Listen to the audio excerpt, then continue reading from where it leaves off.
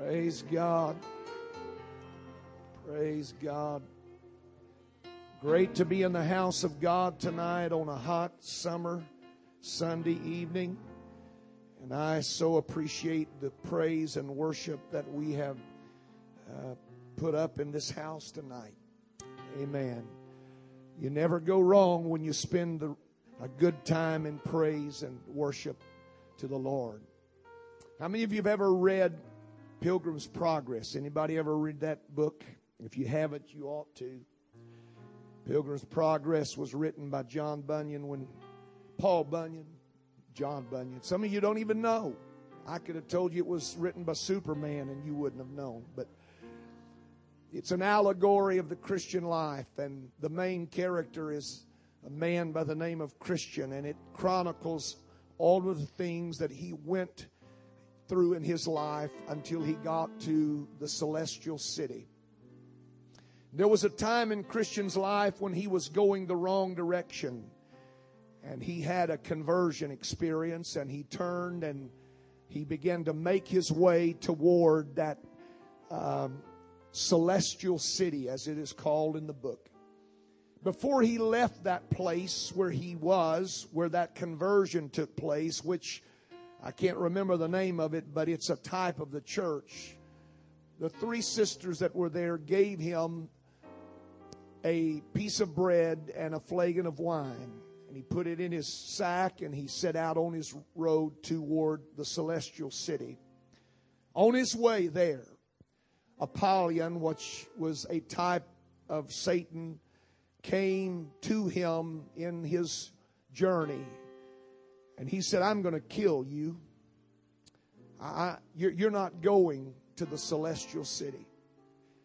And Christian Boyd, with a new faith in his life, said, no, you're not going to kill me. I'm headed to the celestial city. And Satan, Apollyon, drew his sword, and Christian drew his sword, and they began to go at it. Bunyan talks about and describes the event. For almost 3 hours they fought back and forth. The groanings and the strength and energy that was expended. And many times Apollyon wounded Christian. Many times he knocked him down, it seemed, for the last time, and Christian would get back up. Finally, it looked like Apollyon had the best of him, had knocked him down, and was about ready to decapitate him and put an end to him. While he was laying on the ground, wounded and bleeding, he gained just enough strength to make one last swing. And as he did, he cut Apollyon seriously. And all of a sudden, Apollyon dropped his sword and spread his black wings and disappeared as he flew away. Christian had won the battle, but it looked like he was going to die on the side of the road before he ever got to the celestial city, until he remembered what he had in his sack. And he pulled out that loaf of bread, and he took that flask of wine, and he ate the bread, and he drank. And he was sustained, and he got up and went on his way to the celestial city. I said all that to say this. He got what he needed to get through his battle at the house of God. And friend, I don't care what you think about church tonight. You are not wasting your time being here in this place. You may not shout the loudest and you may not run the fastest tonight, but if you will open your heart, God's going to give you something into your spirit and into your life that somewhere down the road, when the devil comes against you and he thinks he's going to bring you down, you'll have enough strength and you'll have a substance that will see you through. Thank God for the church tonight. Thank God that I can come into the house of God and worship Him and praise Him tonight. Oh, blessed be the name of the Lord. Praise God. It's great to have guests with us. Good to have Ann home tonight. And great to have Dwayna's family all the way from West Virginia. My Lord, they came the farthest to get to church tonight. And some of us were complaining about our short drive. We're glad to have them here tonight. One more time, just if you haven't shaken hands with anybody yet, go ahead and do it. You won't get any kind of germs you can't wash off. Shake their hand, smile, say, you know what? God is in this place and He's about to do something wonderful in your life. Praise God. Praise God. Oh, blessed be the name of the Lord. Amen. That's right. Make our guests feel welcome tonight. Church family, show somebody the love of God that's been shed abroad in your heart by the Holy Ghost. Amen, amen, amen, amen, amen, amen. Praise God. Hallelujah, hallelujah, hallelujah. Blessed be the name of the Lord. Blessed be the name of the Lord. Blessed be the name of the Lord. Blessed be the name of the Lord. Blessed be the name of the Lord. Praise God. Somebody sometimes asks, why do y'all do all that? Because it's good to do what we're doing right now.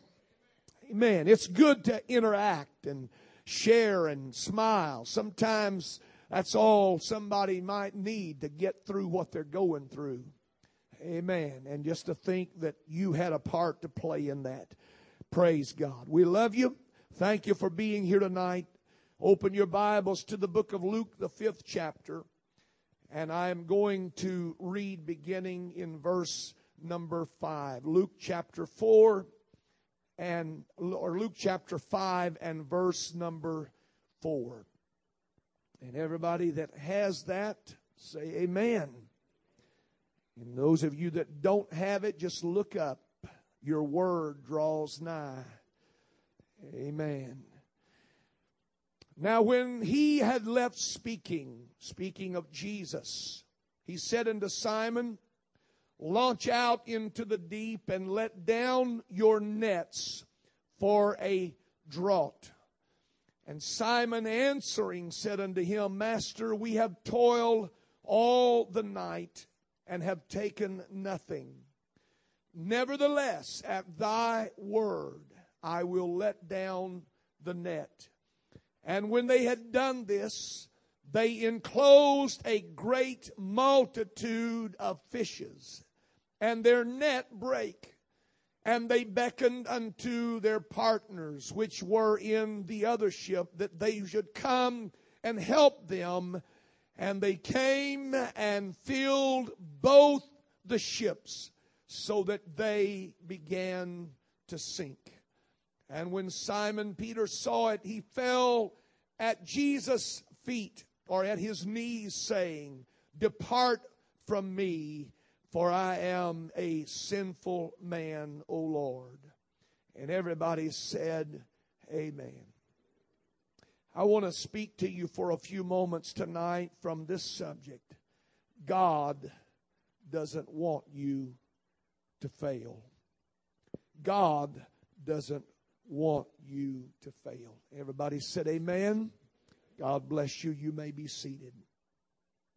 I don't know if you realize it tonight, but the Bible is an awesome book. Praise God. The Bible is an awesome book. The Word of God, in the words of my precious friend, Brother Johnny Harrell, is utterly awesome. Utterly awesome. I don't care how many times you've read it. I don't care how many times you've handled it.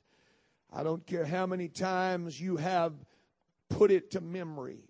There is something about the Word of God that comes alive, and it speaks to us in a fresh way every time we go to it.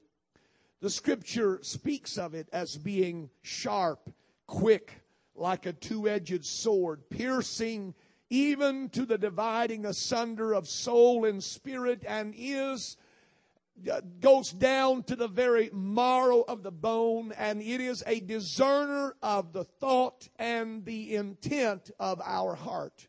What a powerful book. What a powerful book. And I believe tonight that we should make sure in our life that we get into that book as often as we can. If I didn't believe that tonight, I'd start believing it right now. Amen. If I didn't believe that this Word was the most important thing in the world, I would start believing that right now. And somebody ought to clap your hands and give the Lord praise right now for the Word of God. Hallelujah. The Word of God is a lifeline to those who are drowning in spiritual failure. The Word of God is a lifeline to those who are drowning in fear and doubt, and those who have been overcome by mistakes and failures. The Word of God is a confidence builder. It comes to us at the most important times in our life, and it reassures us, and it speaks to us of comforting words and thoughts, and reminds us that we are more than conquerors through Him who strengthens us.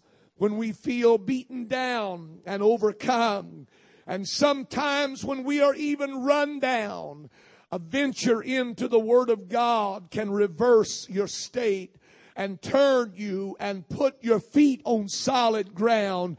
Surely the Word is an amazing book. Hallelujah. What is amazing about it is that it is not only the Word of God. That's powerful enough that it's God's thought and it's God's ideas and God's concept and God's principles. But what is truly amazing is that it is God's Word to me. Amen. Everybody say to me. Not somebody else, not some other congregation, but to me. The Word of God is profoundly important to me. And how little do we realize the enormous scope and power of that Word. How far it reaches and how wide its breadth is. And that Word that is in your lap tonight, and that Word that we read from that was on these walls tonight, is a Word that reaches farther, and it reaches higher, and it reaches deeper, and it reaches wider than any other word on the face of the earth. And it is a word that can reach you whether you're rich or poor, whether you're smart or you're dumb, whether you've got it or you don't have it. It doesn't matter your material state, nor does it matter your mental capacities. The Word of God can come to me where I am, and speak to me where I am, and speak the needs in my life, and minister to those needs as I need. Amen. I am thankful for the Word of God. When God wanted to speak to Amos, Amos was a farmer. He was a man who was accustomed to picking fruit and working the field. And so when God began to speak to Amos, He spoke to him in language that Amos could identify. He spoke to him about the fig trees, and He spoke to him about fruit and so forth. And so it is with our lives, that whether we're a mechanic or whether we're a secretary or whether we live on Wall Street or whether we teach in a school, God's Word can speak to me on whatever level, and it can speak to me in whatever measure that I will open myself to it and I will believe it. The man who is falling down or the man who is rising up, the Word of God comes to every person in this building tonight, and that ought to make somebody rejoice right now. Hallelujah. Hallelujah.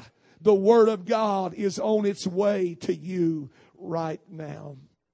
There are precepts and principles in the Word of God that are contained within the covers of this book, which the counsel of the psychologist and the counsel of human knowledge and the counsel of psychiatrists can't even begin to compare. You can go to the wisest and the most learned men on the face of the earth, but they cannot give you any more or any better information than you can find in this book right here. It works, church, and it is powerful. The Word of God It is powerful and it can calm anything in your life. The Word of God can calm any storm in your life. The Word of God can calm any trouble that you feel in your heart right now. I want to tell you that this week I woke up early one morning and my heart was burdened and pressed with a scripture. I had read one verse in that chapter, and so I got up and I opened my Bible and I started reading the whole chapter, and it was like something exploded in me. I sent it off to some friends. I just wanted you to know this is the word of the Lord for you today. There is something about that word that speaks to me in my present condition. And it speaks to me about my present need. And it is capable of calming any kind of storm in your life right now. And somebody said amen. Doesn't matter how much life fluctuates. Doesn't matter how much life goes on its cycles. The Word of God is forever settled. The Word of God remains the same. Amen. Life changes. We change. Our circumstances change. Our problems change. But the Word stays the same. Everything around us is shaking, but the Word of God never is shaken. Everything in life is being shaken right now. Morals are being shaken. Our economy is being shaken. But the Word of God is not shaking tonight. Wall Street may be shaking, but the Word is forever settled. And the Word said that in the end, we are going to win. Hallelujah. Praise God. The Word of God is a powerful encouragement to my life. That Word is not only a lamp to my feet, but it is a light to my path. An interesting analogy that is used there in reference to the Word of God being a light. When it speaks of a lamp and a light, it speaks about two different messages and two different ministries. There are times when the Word of God shines like the light of a locomotive, and it shines far down the rail so that we can see far in advance what is coming. But there's times that in my life, I don't know about yours, I don't need to know what's down there. I need to know what's at my feet. And so not only is that light that shines down the road to tell me what's coming, but it also shines at my feet so I can take sure steps. So I can make good decisions. So I can plant my feet on solid rock. So that I can move in a positive direction in my life. Somebody ought to say, praise God for the Word of God that comes to your life tonight. Hallelujah. Come on, let's warm up our praise tonight. You can't be that tired. Oh, thank you for the Word. Thank you. Thank you for the Word. Thank you for the Word. That Word encourages me. And that Word heals me. Not only physically, but spiritually. Psalms 107 said He sent His Word and healed them.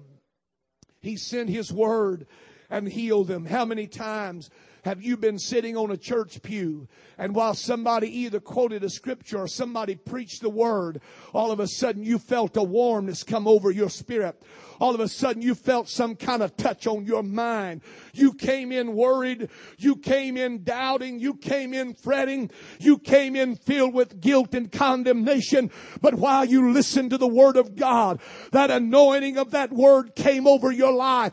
And it was like oil that ran down over your mind. Every thought, every idea, every imagination came under its influence. I am so thankful for the power of the Word of God that can heal my life. It can heal me. It can deliver me. It can transform me. It can renew me. It can encourage me. He has a word tonight for every situation in my life. Every situation. Somebody say every situation. Every, not just some, not just part of them. God has a word for every situation in your life. Say it again, every situation. Every situation, what you're going through right now, what you're dealing with tonight, what you're facing on your job right now, God has a word for you tonight. And that word is, He doesn't want you to fail. Amen. He doesn't want you to fail. Say that to yourself. God does not want me to fail. Amen. Jesus came along the Sea of Galilee one morning and He found what were to become His disciples cleaning their nets. Coming in from a long night of effort and labor in the Sea of Galilee. They were putting their nets back in order so that they could go again at another opportunity. The only difference today was that they had caught no fish. There was nothing in the creel. There was nothing to take to the market. There was nothing to show their family. There was nothing to show for their efforts.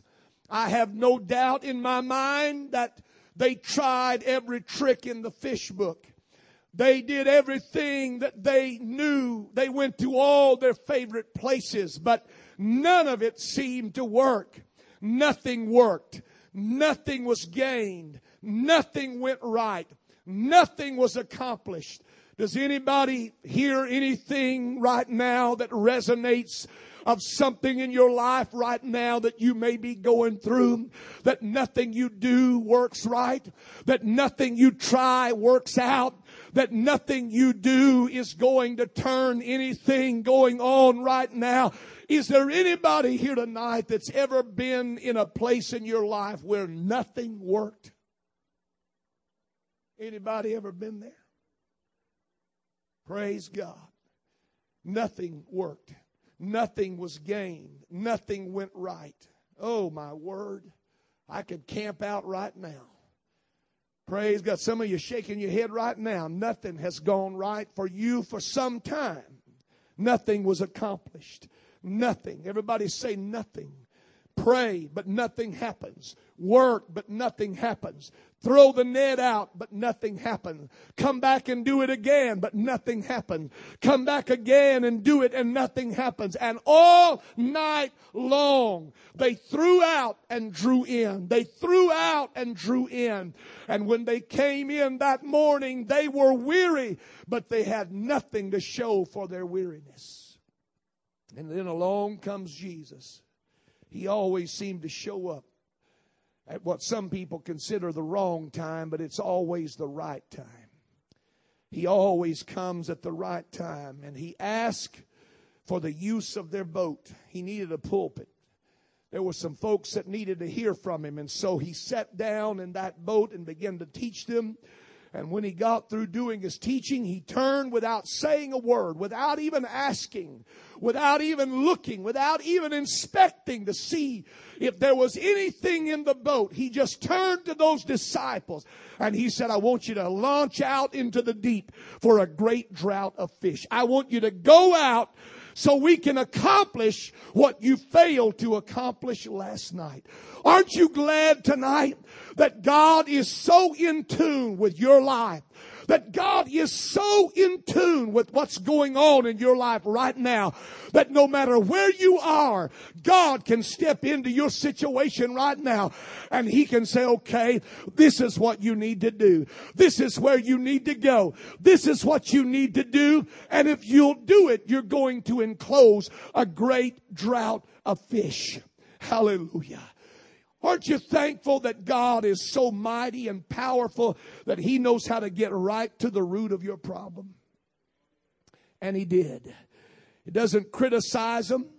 He doesn't lecture them on the finer arts of fishing.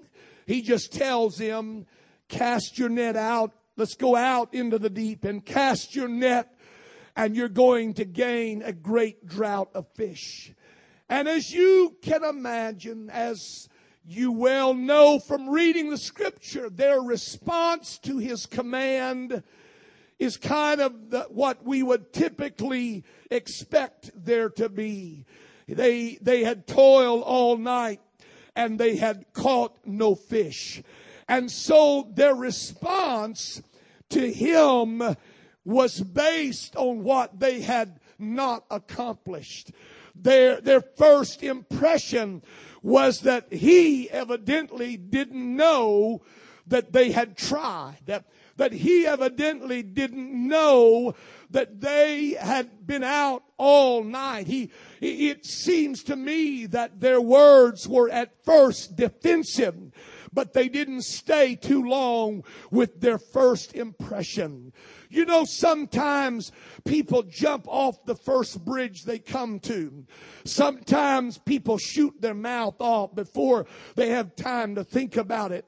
But wise is the man who doesn't jump every time your mind has a thought, and doesn't go crazy every time your spirit is up in arms. And these men who had labored all night and done everything they knew to do, they said, Lord, we've tried. Lord, we've been out on the sea. We've done everything that we know to do to catch fish. But nevertheless, at thy word. Listen to me tonight, church. Don't let your first impression be an explanation for your failure. There's a word from God, and the word from God is cast out. Go out into the deep, and you're going to find a great drought of fish. Don't get lost in your first feelings. Your efforts don't tell the whole story. Hallelujah. I said your efforts don't tell the whole story. I know you've tried, and some of you are trying right now. You're trying to keep a stiff upper lip. You're trying to stay positive. You're trying to keep your head up. You're trying to keep your focus. You're trying to continue to be faithful. And you say, Brother Hughes, I don't know what else I can do. I'll tell you what else you can do. Don't get lost in your first impression, and don't get lost in your first effort, because there is a word that can make all the difference in the world. And the only thing that turned failure into success was the word of God. Only thing that turned these men from frustrated to men who rejoiced was a word from God. And that word was cast out. Go out, launch out into the deep, and let down your nets. Thank God for that kind of word. Amen. Thank God for that kind of word. Don't let what you have first felt or first tried determine your fate or determine your future or fortune. There's a better word for you tonight, and there's a better outcome to your efforts than even you can imagine. The thing that made the difference for these men was His word. Everybody say His word. His word can change a fruitless night into a dawn of hope. His word can transform your frustration into fulfillment. His word can shift your focus from what you haven't been able to do, your nothingness, to His greatness and His all in all. Hear me tonight. God sent this preacher to tell somebody tonight, He doesn't want you to fail. And He is going to do everything in His power to make sure you understand that. I don't care how much you've tried. I don't care how hard you've worked. Keep on working, because God does not want you to fail. Oh, the benefits of obeying Him and responding to His word. And what's great about God is that God will even be better to you than your expectations. Oh, I love the word, and I love the detail of the word. And I've told you this before, but some of you have forgotten it. When Jesus commanded those disciples, He said, you need to launch out into the deep and let the nets down, plural. And Peter's response was, nevertheless, at thy word, we'll let the net down. Now, you know what? If God had been like some of us, that would have really chapped us. If God had been like some of us, we'd have got I'll tell you what, you're not going to obey me. You're not going to do what I've told you to do. I mean, look, what you tried didn't work. Surely you're smart enough to listen to somebody that might have a word for you. He didn't chastise them, even though they did not fully obey his command. He did not rebuke them because they didn't get all of their nets out. God just did more for them in that one net than that one net could contain. What I'm trying to tell somebody tonight is God is going to be better to you than even your expectations.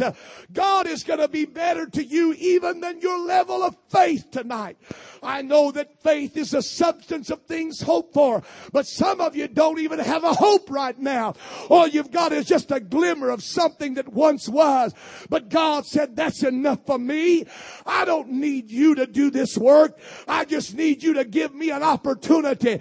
And I'm going to bless you in a measure better and greater than you can imagine. I'm going to give you more than you ask for. I'm going to give you a greater blessing than you can even comprehend. Come on, lift your hands to Him and praise Him right now. Amen, amen. Let's stand together, everybody in the building. Praise God, praise God. Hallelujah, hallelujah. God wants to be more to you and I than we can even imagine, and more than we would even allow Him to be. Praise God. Praise God. You know what the devil hates tonight? The devil hates an overcomer. The devil hates an overcomer. The devil doesn't hate people who try. He doesn't hate people that come to church. He doesn't hate people that call themselves Christian. He hates people that keep calling themselves Christian. He hates people that keep trying. He hates people that won't give up. He hates an overcomer. He hates somebody when he's knocked them down that will rise back up and say, rejoice not against me, O mine enemy. When I fall, I shall arise. Hallelujah. The devil hates an overcomer. That's why gossips are always busy around a church, because a church is where overcoming takes place, and the devil can't stand that.